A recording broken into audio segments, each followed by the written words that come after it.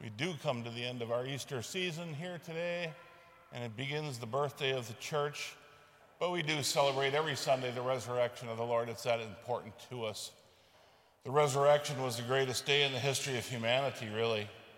It changed the course of civilization for us. It gave hope to the hopeless. It really turned around the human spirit when we became aware of that gift of Jesus. Pentecost is the greatest day in the history of the church, of course, the birthday of the church, when Jesus, who left, sent the other gift, the Holy Spirit. Jesus sent the advocate, the paraclete, the Holy Spirit, we call. We must know the Holy Spirit. So who is the Holy Spirit to us? We always have to know that. What does the advocate mean? The advocate speaks for us, of course. Paraclete, the intercessor, teacher, helper, comforter. The comforter is such an important function of the Holy Spirit, especially in the world that we live in.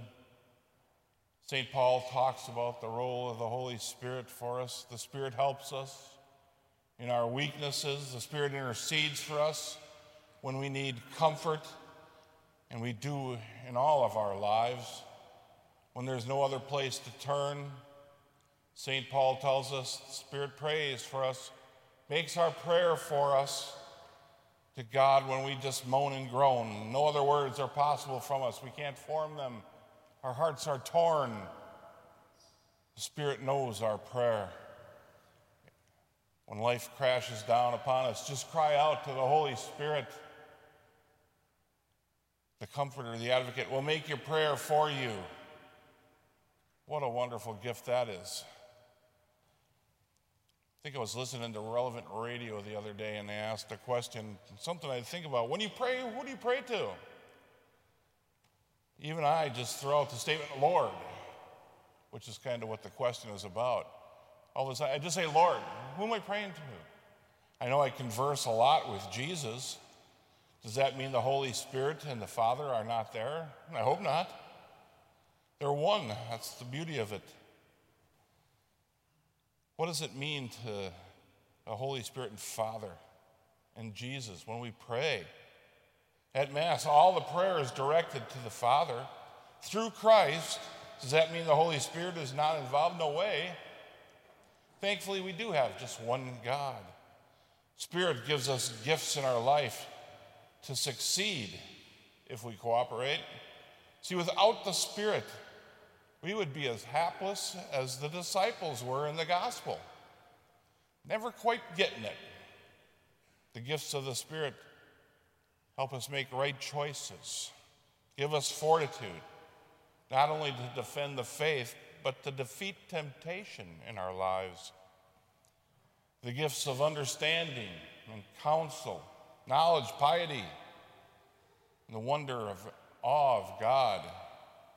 Together, these gifts are unleashed on us, not to use sparingly, but to use in their abundance. We have the free will to do anything. We have in us the ability to do anything any human being has done before us, good or bad, unfortunately. But you look at all the saints, they couldn't have done anything without the Holy Spirit. So we have that same ability. If we want to be the greatest saint in the history of the world, we can be. It just takes a little cooperation from God. Self-sacrifice, yes.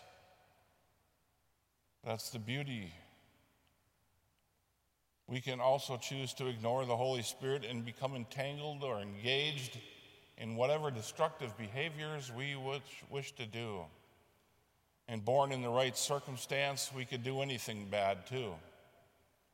Thank those in our family who've gone before us, who knew the Holy Spirit, who have baptized us. So many people in the past and present we can admire. Presidents, sports stars, entertainers, but they're not really our friends nor acquaintances. But think about it. The God of the universe can be your closest friend, and is. What a beautiful thing that is. Through the Holy Spirit, God indwells us. Through the Holy Spirit, Jesus lives within us. Through the Holy Spirit, That is what the Holy Spirit is and does in our life.